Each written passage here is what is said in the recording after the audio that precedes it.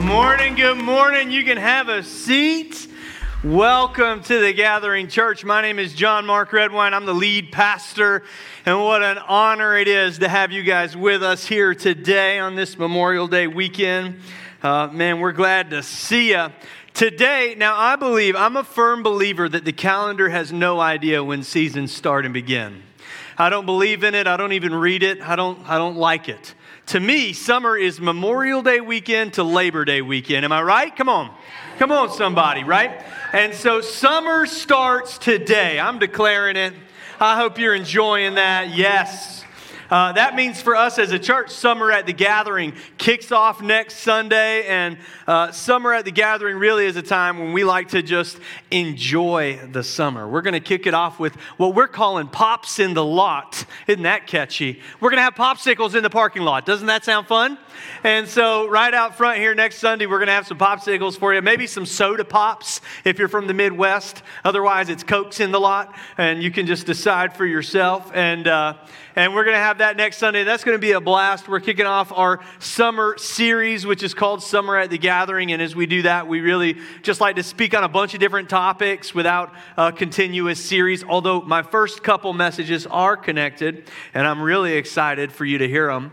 And so come on back next Sunday for that. We have First Wednesday coming up this week, and on Wednesday. And if you've never been to that, that's a great time to come and hang out, meet people. Because I don't think church is something that you should just sit and watch. I think it's something you should be a part of. And so if you've never really engaged in the community here, I'm telling you, that's a great way to do it. We just meet up at the brewery and hang out. I'll be there. I'd love to meet you and to hang out with you a little bit. I want to tell you real quick that this is your last chance to sign up to lead a life group. Now, life groups are really a part of our bread and butter here at the Gathering Church.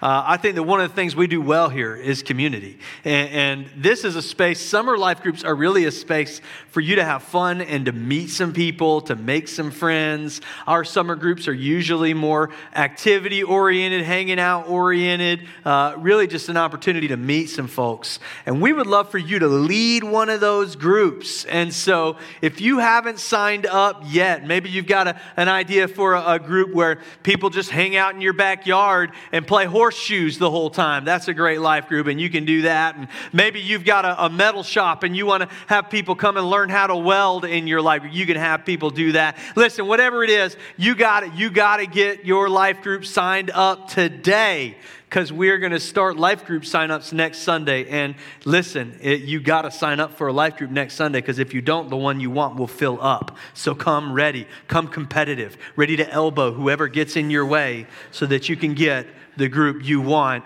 next week. Well, hey guys, we're wrapping up a series today called How to Fight Back. How to fight back. So far in this series, we've learned about our enemy, who he is, what his strategies are. Dr. Martin Jones filled in for me last Sunday, and wasn't he great? Give him a hand. So grateful for him. I got sick, and so called him in the fifth hour, and he was awesome. I really appreciate him doing that. And so what I want to do is really pick up where I left off 2 weeks ago. And I introduced really who our enemy is. You know, they say that if you're going to win a fight, you've got to know your enemy. And so that's what we spent the first week of this series learning about, was who our enemy is. Who is the devil? What does he do? We learned that he always runs the same three plays. He lies, he tempts us, and he accuses us. And God turned him loose in this world along with his allies because he was thrown out of Eden for the very same reason that we were. He sinned. But because he caused us to sin as well, God created hell for the devil and his allies. It wasn't made for you, it was made for him. God gave you not only a free pathway out of hell, but also the means to resist and fight against the invisible enemies of this world. And today, we're going to talk about fighting those invisible enemies. 1 Peter chapter 5, verse 6 says this. It starts out by saying, "Humble yourselves, therefore, under the mighty hand of God, so that at the proper time he may exalt you, casting all of your anxieties on Him because He cares for you. In other words, you don't ever have to go into a battle alone. You are cared for, you are loved, you are valued, and you have a God who wants to do your fighting on your behalf. Verse 8 says, be sober-minded and be watchful. Your adversary, the devil, prowls around like a roaring lion seeking someone to devour. If you came to church today to be encouraged, just hang on, it's coming, okay?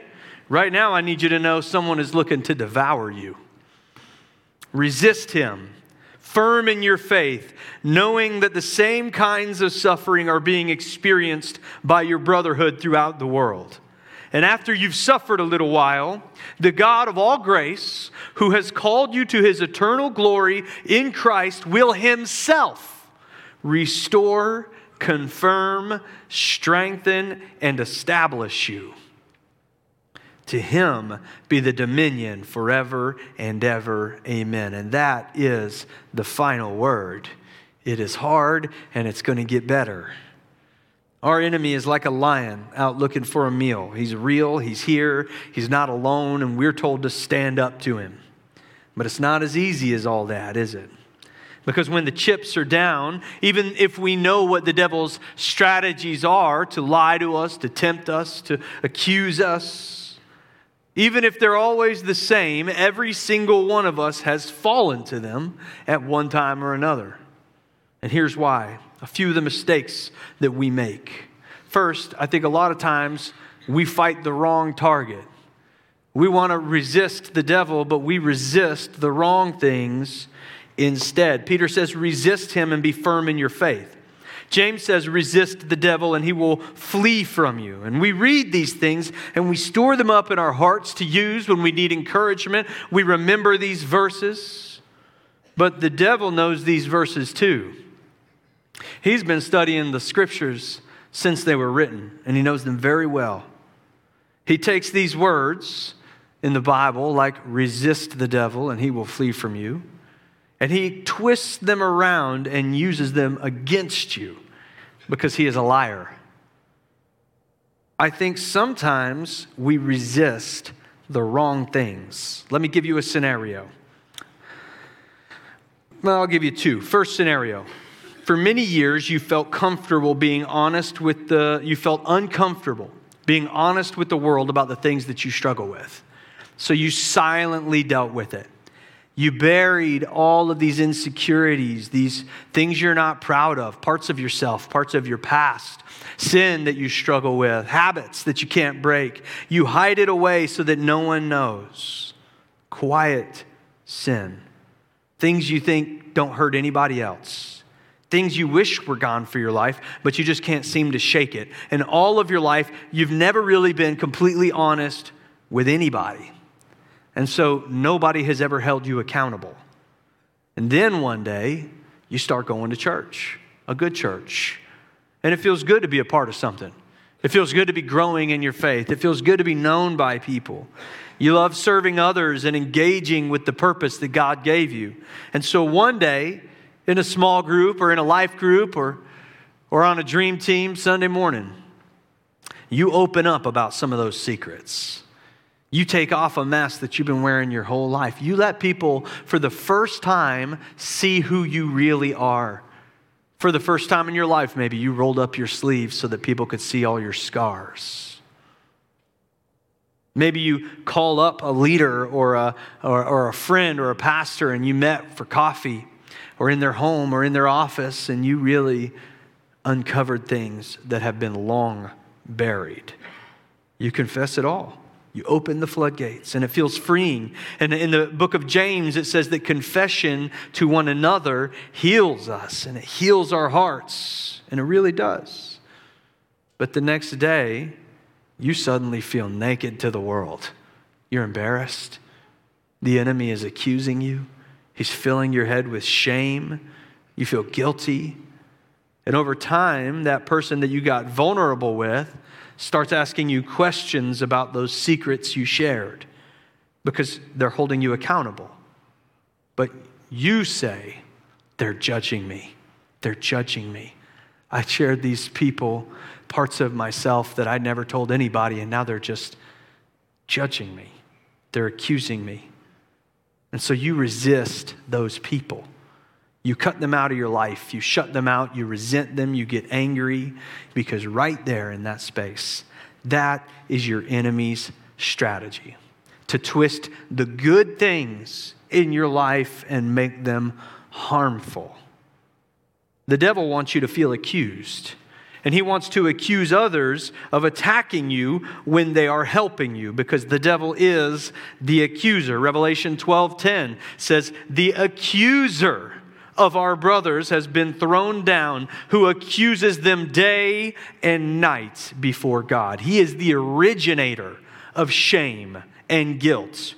I believe accountability and vulnerability are the pathway to freedom. One of our core values is that vulnerability is our strength. When we get vulnerable for the first time in our lives, we have a pathway to truly being free. Free from the sin that we've struggled with forever. Free from the guilt and the shame. Free from the scars and the wounds of our past that aren't letting us move forward. We can only be free of these things through vulnerability and accountability. Accountability is the pathway to freedom, and so your enemy, the devil, is at war with it. Scenario number 2. You built a sound biblical doctrine of morality through a lifetime of following Jesus. And with that morality is a clear standing on issues that our nation drags into the political arena. And when politicians write into law things that oppose your moral doctrine, it makes your blood boil. Because your morality is built in a good way. And you've been told to resist the devil. So you form in your heart a hatred for the people that support those policies. A hatred for the politicians that wrote them into law. A hatred for the people that vote opposite to however you vote. But who is your enemy? Is it the person who supports the policy? Is it the person who writes it into law? Is it the person in the voting booth next to you? Or is it something else? Ephesians 6:12 says, "For our struggle is not against flesh and blood, but against the rulers and against the authorities and against the powers of this dark world and against the spiritual forces of evil in the heavenly realms." Our struggle is not against flesh and blood. Jesus, when faced with a woman caught in the act of sinning in a way that the law allowed for the death penalty. She was, all of the priests and the Pharisees that caught her were within their legal rights to stone her to death. And Jesus, when faced with this moment, instead of taking her life, he absolved her of her sin and challenged the people who were accusing her. Why? Because Jesus told us to love those who oppose us. Because our struggle is not against flesh and blood. It's not against people. It's against the unseen principalities, the unseen rulers of this world. You're fighting the wrong battle. Hate what is wrong. Fight for justice. Fight oppression. But you got to love and forgive the oppressor. I think we can't fight the right way a lot of times because we fight the wrong things. Second, we fight with the wrong weapons. How many of us have assumed we could live our life the way we want to live by pure force of will? I'm going to have the best life for myself through sheer willpower. I will make this happen. I will live my best life now, and I will do it because I will manifest it into reality through myself. That has never worked for anyone in the history of man. We want to leave our sin behind and leave our guilt behind. We want to leave our shame behind. We want to leave the lies of the enemy behind. And so we buy the very best self-help book that we can find on Amazon, and we read it, and we start to put into practice what it teaches. And it may help. Maybe you go to see a counselor. Now listen to me. That will help you. I go to counseling. I've been going to counseling for years. I love counseling. But self-help books and counseling alone are not all the weapons that you need to fight all that opposes you. There is a battle being fought that is bigger than that. So when we fail at getting better, despite all these great things we're using. When we fail, we pick up the world around us, the world's greatest weapon, justification. We'll fight this battle with justification. We listen to the devil as he distorts God's word and distorts God's character, and we think, well, that isn't sin anyways, is it? I don't know. Who knows? I don't think it's that bad. Nobody else is getting hurt. Maybe it's not good. Maybe it's not great that I'm doing that, but nobody's getting hurt, and I seem to be a pretty good person regardless, and so I can keep living my life in that direction. Why am I even trying to put this behind me? Or we think, this is just a burden I'm always going to bear. This is something that I'll just always have with me. I'll justify it. And all the while inside of us, we had the Holy Spirit of God ready to do battle on our behalf, but we've left His power untapped because we're fighting with the world's weapons. 2 Corinthians 10, verses 3 and 5, for though we walk in the flesh, we are not waging war according to the flesh. For the weapons of our warfare are not of the flesh, but they have divine power to destroy strongholds. Listen to me, follower of Christ. You will fight wars. You will fight battles. You will be attacked. You will have enemies that rise up against you. And the world is filled with weapons that you can use to fight back. And they may have effectiveness for some time. In fact, they may be weapons you need to use to fight back. But if you are not picking up the very most important weapon that you have available to you, you cannot win the battle. We do not fight battles according to the flesh and the blood. We do not wage war the way the world does. The weapons of our warfare are not of the flesh, but they have divine power to demolish strongholds. So we destroy arguments and every lofty opinion raised against the knowledge of God and take every thought captive to obey Christ. If you follow Jesus, then the very same power that raised Him from the dead lives inside of you. The same Spirit that moved Him from death to life lives inside of you. The power that makes demons shake with fear, the power that will defeat the devil and send him to hell is available to you 24/7, 365. So why fight this fight the way the world tells you to fight it? Read the good book, the good book, the Bible. Read the self-help book. Go to counseling. Some things we need to get help for in counseling. Strengthen your personal will. That's all good, but it is not enough. You need real power and real weapons to fight spiritual battles. And the third mistake we make is that we fight alone. We fight alone. That's our biggest mistake. God said in the very beginning, it's not good for man to be alone. But the devil loves it when you fight alone. Peter refers to the devil as a lion. Do you know how lions hunt? You ever watched one of these sad shows that Richard Attenborough narrates? They go for the babies and they go for the stragglers. Why? When an animal is together in a herd, it's almost impossible to take it down. And so the lion's strategy is to separate animals from the herd, to come in between them and all of their community, to bring them apart, to isolate them, so that once they are alone, they are easy to devour. It's the same strategy that your enemy has for you. The devil convinces you that the church is the problem and you can worship alone and you can be a Christian and not go to church. And so he puts that in your heart and you get separated and you get isolated. He convinces you that you've got it under control, that you don't need the embarrassment of sharing this with somebody else. So you isolate yourself from anyone who could hold you accountable. And that's when he's got you exactly where he wants you. So how do we fight back? We're doing all these things the wrong way. What is the right way? What's the answer? What does the Bible give us in the way of wisdom here? Well, I want to finish the passage that we started 2 weeks ago. Ephesians chapter 6. Let's talk about putting on the armor of God. And if you grew up in Sunday school, you just got to fight the temptation to sing the song right now. Finally, be strong in the Lord and in the strength of His might. Put on the whole armor of God that you may be able to stand against the schemes of the devil. God knows he's a schemer. God knows he's got strategy. And he says we can stand up against it if we wear the whole armor of God. For we do not wrestle against flesh and blood, again, but against the rulers and against the authorities and against the cosmic powers over this present darkness, against the spiritual forces of evil in the heavenly places. Therefore, take up the whole armor of God, that you may be able to withstand in the evil day, and having done all, to stand firm.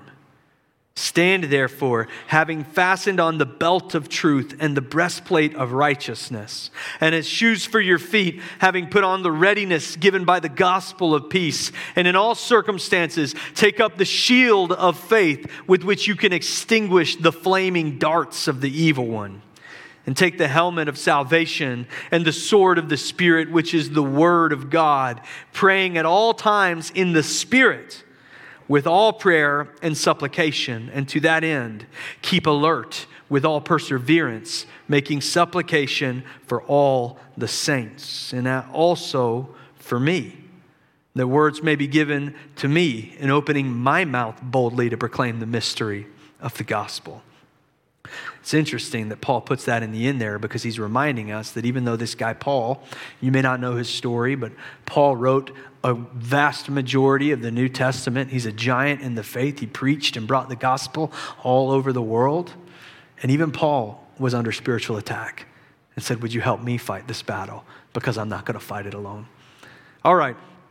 So let's break this passage down a little bit and talk a little bit about the armor of God. Start with verse 13. It says, therefore, take up the whole armor of God, that you may be able to withstand in the evil day, and having done all, to stand firm. Having done all. What does that mean? I think it means avoid the fight whenever you can.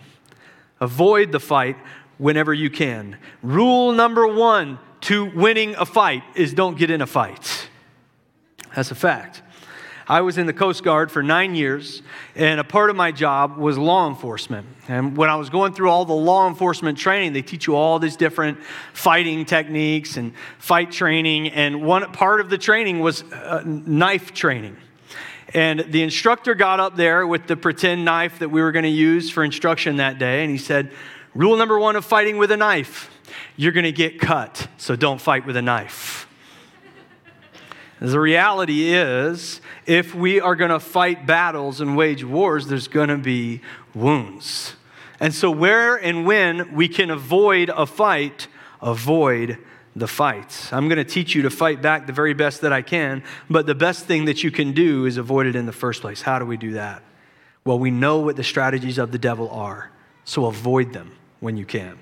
Jesus said in Matthew 26, watch and pray that you may not enter into temptation, because the spirit is willing, but the flesh is weak.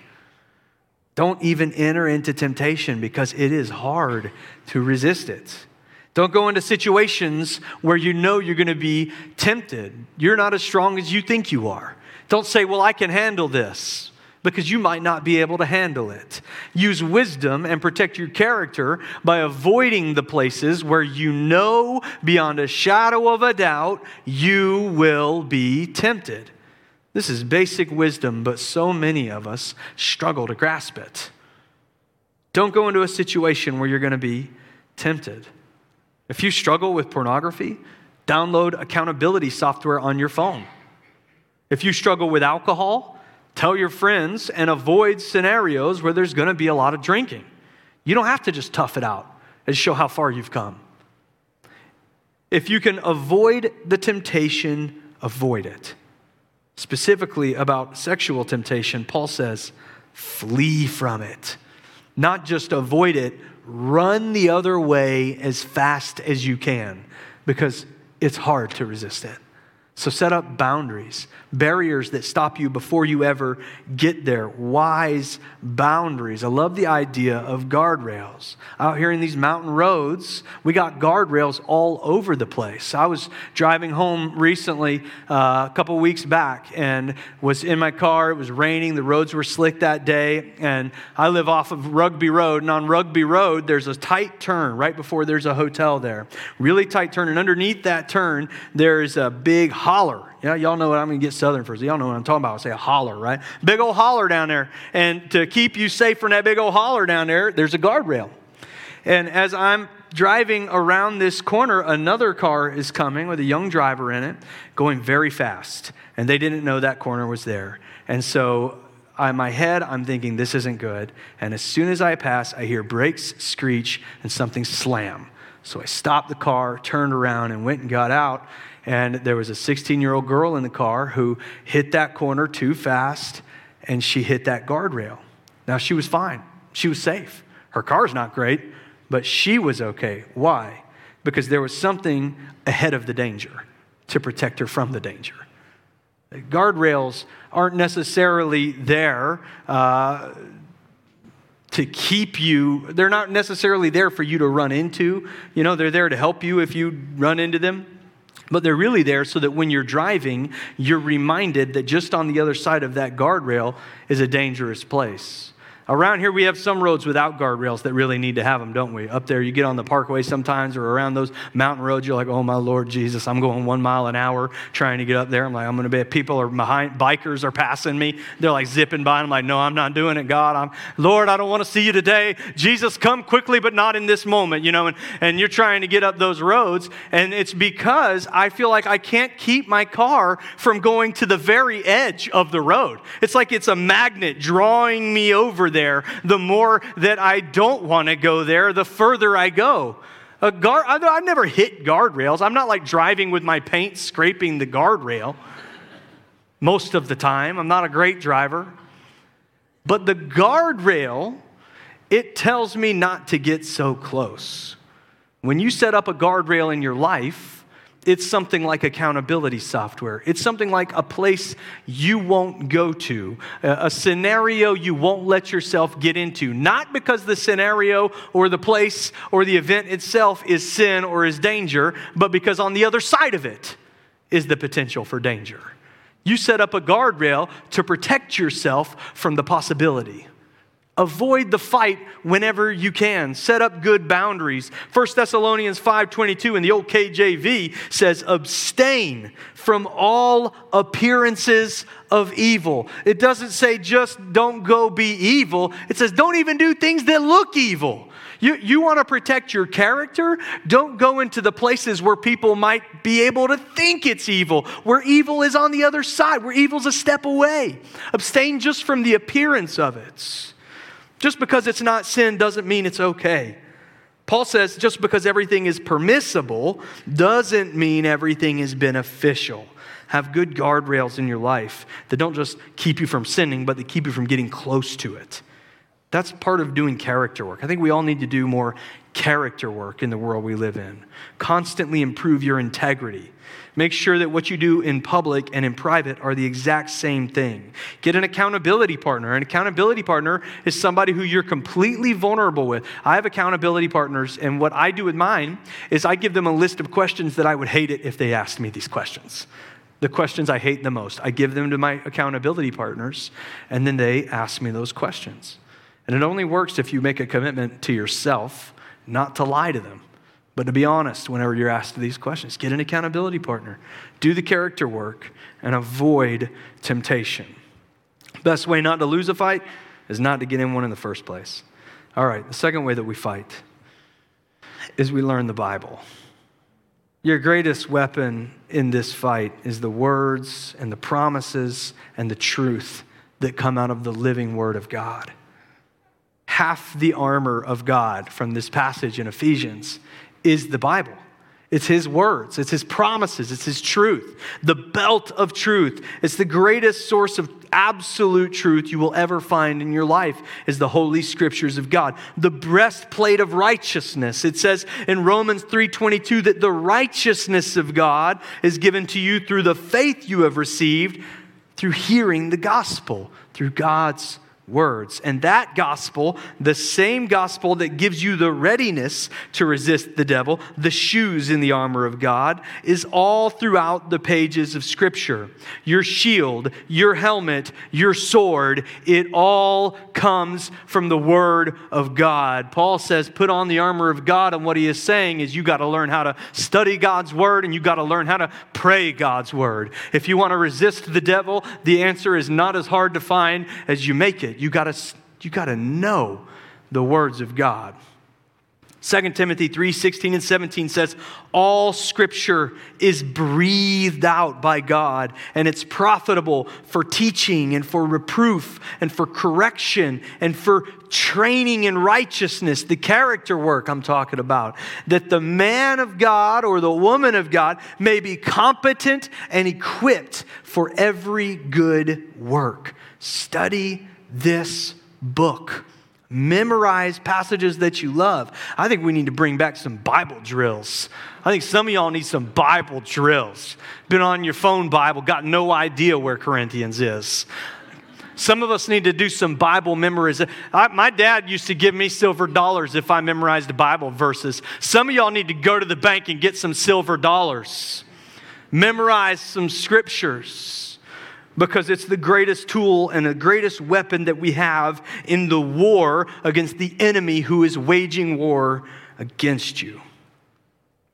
If your brain doesn't work for memorization, then write Bible passages down everywhere. Write them down places you look all the time. I have a bunch of stuff in my notes app on my phone is Chaos Central, but I always am moving a list of scripture that I pray up to the top of that app. Write it in your journals. Write it on your mirror, in your bathroom, spiritual warfare scriptures that you need. Write it in Post-it notes and put it on your desk. Memorize some verses like 2 Corinthians 10:4. For the weapons of our warfare are not of the flesh, but have divine power to demolish strongholds. You know, aside from John 3:16 and the Lord's Prayer, the first verse that I ever memorized was Psalm 27. The Lord is my light and my salvation. Whom shall I fear? The Lord is the stronghold of my life. Of whom shall I be afraid? There's a song if you want to know it. The Lord is my light and my salvation. Whom shall I fear? That's some great 90s Christian worship music if you want to get into it. I could do the whole thing later. I just don't have time right now. This is true, I memorized that passage when I was little. I don't even know how old. I was a kid. And we had some evangelist at our church, and he wrote it down on my Bible and said, memorize this verse. I was like, okay. And I did. I'm 34 years old. I've known that verse for probably 29 years. And every single time I feel afraid, what's in my head? The Lord is my light and my salvation. Whom shall I fear? The Lord is my light and my salvation. Whom shall I fear among men? I repeat it all the time. It's one of my greatest weapons of warfare. I've taught it to my daughter had nightmares, and I taught her that passage. The Lord is my light and my salvation. Whom shall I fear? The Lord is the stronghold of my life. He's my mighty fortress. Of whom shall I be afraid? 1 John 5, 4-5 says, for everyone who's been born of God overcomes the world. And this is the victory that has overcome the world, our faith. Who is it that overcomes the world except the one who believes that Jesus is the Son of God? If these words of God are seated in your heart, it is a lot harder for the devil to get a foothold there. He's the accuser. So learn what the Bible says about your shame and your offenses and who you are so you can stand up against his accusation. Because the Bible says in 1 John 1:9 that if we confess our sins, God is faithful and just to forgive us our sins and cleanse us from all unrighteousness. Devil, your accusation is meaningless to me because I have confessed my sins and I have been cleansed of my unrighteousness. Romans 8:1 says, There is therefore now no condemnation for those who are in Christ Jesus. How could God possibly love you after what you've done? Well, actually, Romans 8:1 says there is no condemnation for me because I rest in Christ Jesus. Romans 5:1 says, therefore, since we have been justified by faith, we have peace with God through our Lord Jesus Christ. When my anxiety comes and it racks my brain, I say, no, I am justified in my faith, and I have peace in the one who has redeemed me. John 1:2 says, but to all who did receive him, who believed in his name, he gave the right to become children of God. When the accuser tells you you have no value, you say, no, I am a child of God. Galatians 3:26, for in Christ Jesus you are all sons and daughters of God through faith. 1 John 3:1 says, what kind of love the Father has given to us that we should be called the children of God, and so we are. And the reason why the world does not know us is that it did not know him. Romans 8:16, the Spirit himself bears witness with our spirit that we are the children of God. I'm just trying to show you what kind of goodness waits for you inside this book. The more that you read it, the more that you learn the character and the words of God, the less power the devil has in your life. So pick a plan and read it every day. There are Bible plans all over the internet. You can download the Bible app, it's just called the Bible app. And it's got hundreds of plans, and you just pick one. Don't labor over it, just pick the first one you see. Pick it and read it every day. I use an app called the Bible in 1 Year app, and I love it. I love the devotionals in it. I love the commentary. It's so good. It has an express version and a full version. And I have the express version on my phone for days when I'm rushing, and I have the full version on my iPad for days when I can soak it all in.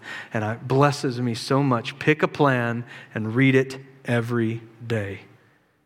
Study these words, and they will give you freedom. Number 3, pray bold prayers. You got to learn how to study God's word, but that's not the end of it. That's not the only weapon that he's given you. Because inside of you is the power of the Holy Spirit of God. Quick lesson. God exists in 3 parts. One God, 3 different parts, 3 descriptions, 3 aspects of the same being. And the first is the Father, the Creator, the one who spoke everything into being, the one seated on the throne of heaven, the Father. The second is the Son, that's Jesus. And he was fully God and fully man, and he was resurrected into glory, and now he exists at the right hand of God, and he is intervening on your behalf every single day. And then the third part of God is the Spirit of God, the Holy Spirit. If you're Pentecostal, we'll call him the Holy Ghost. And he was there from the very beginning. In fact, in Genesis, it says that his Spirit was upon the waters. And when everything was created, his Spirit was in it, and he was a part of it. It is the Spirit of God that gives power to Jesus throughout his ministry. And Jesus says, you're going to go forward and do even greater things than me when the advocate, when the counselor comes to be with you, when the Spirit comes to live within you. And on the day of Pentecost, which is next Sunday, on Pentecost,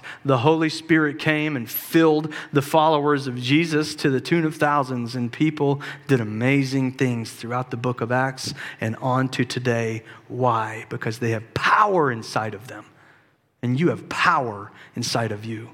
And I think that the greatest waste in all of humanity is the amount of Christians that go through their entire lives without ever using, experiencing, or even knowing the power of the Holy Spirit. It says in 2 Corinthians 10, though we walk in the flesh, we don't wage war according to the flesh. The weapons of our warfare are not of the flesh, but they have divine power to demolish strongholds, and we destroy arguments and every lofty opinion raised against the knowledge of God, and take every thought captive to obey Christ. You can't demolish strongholds on your own. The fortresses the enemy is building around your heart, the things that he is building up inside of you, the accusations that have filled your head, the temptation that plagues you day and night, all of it, the lies that you can't find beneath the truth, all of it all of it. You don't have the power to fight it on your own. You have divine power to demolish those strongholds. The name of Jesus has authority.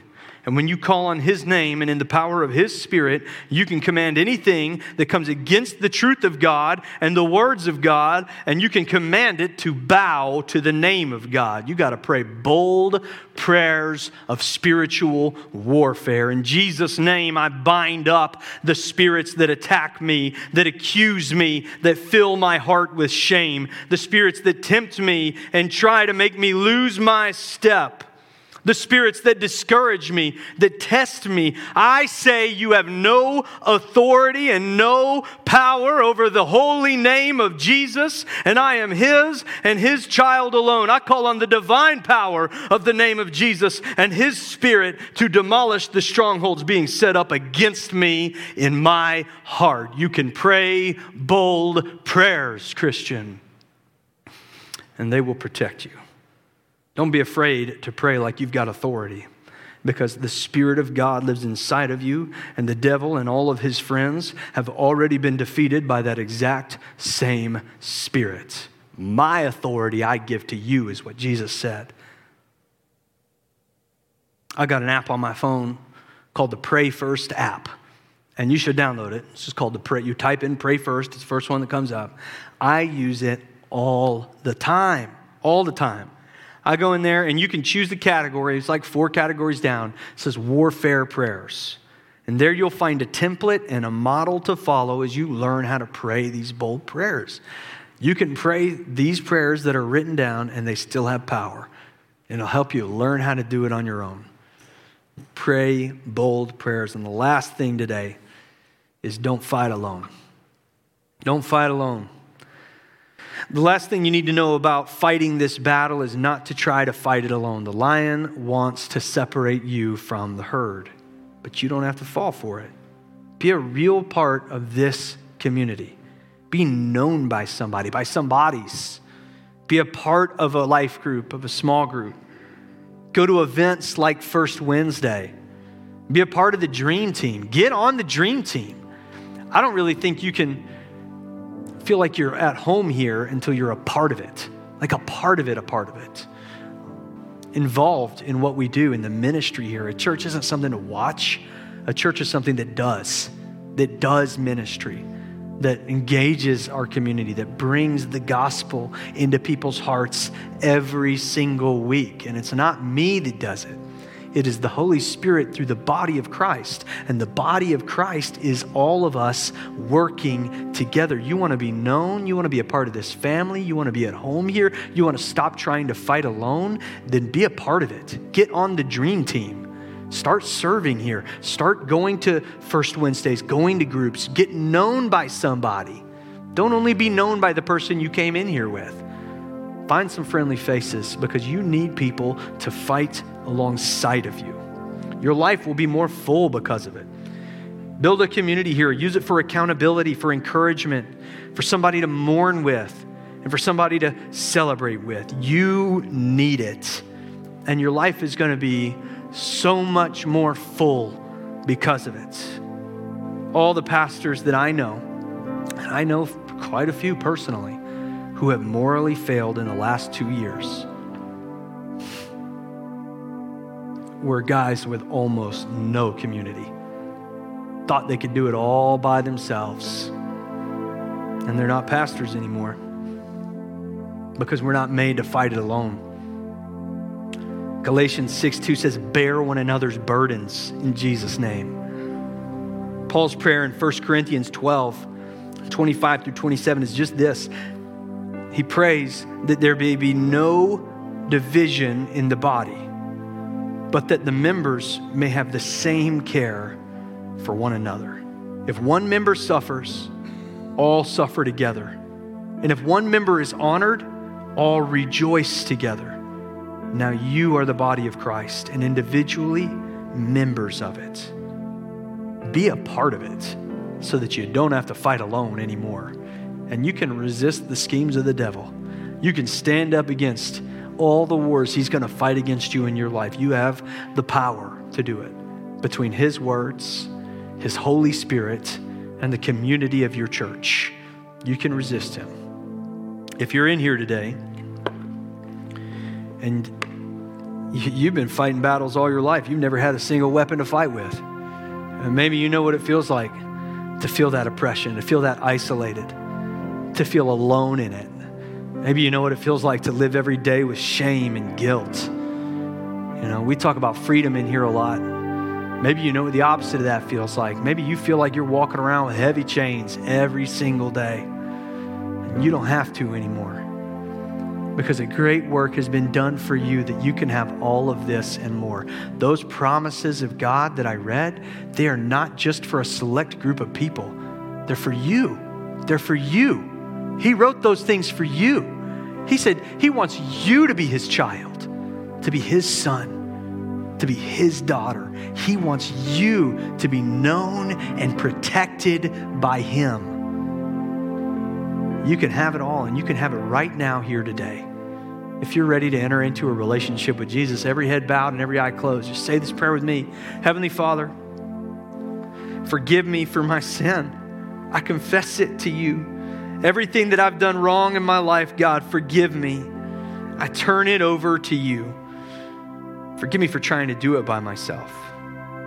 I believe in you, and I believe in what you've done for me, and I give all that I am to you. From this day forward, I am yours.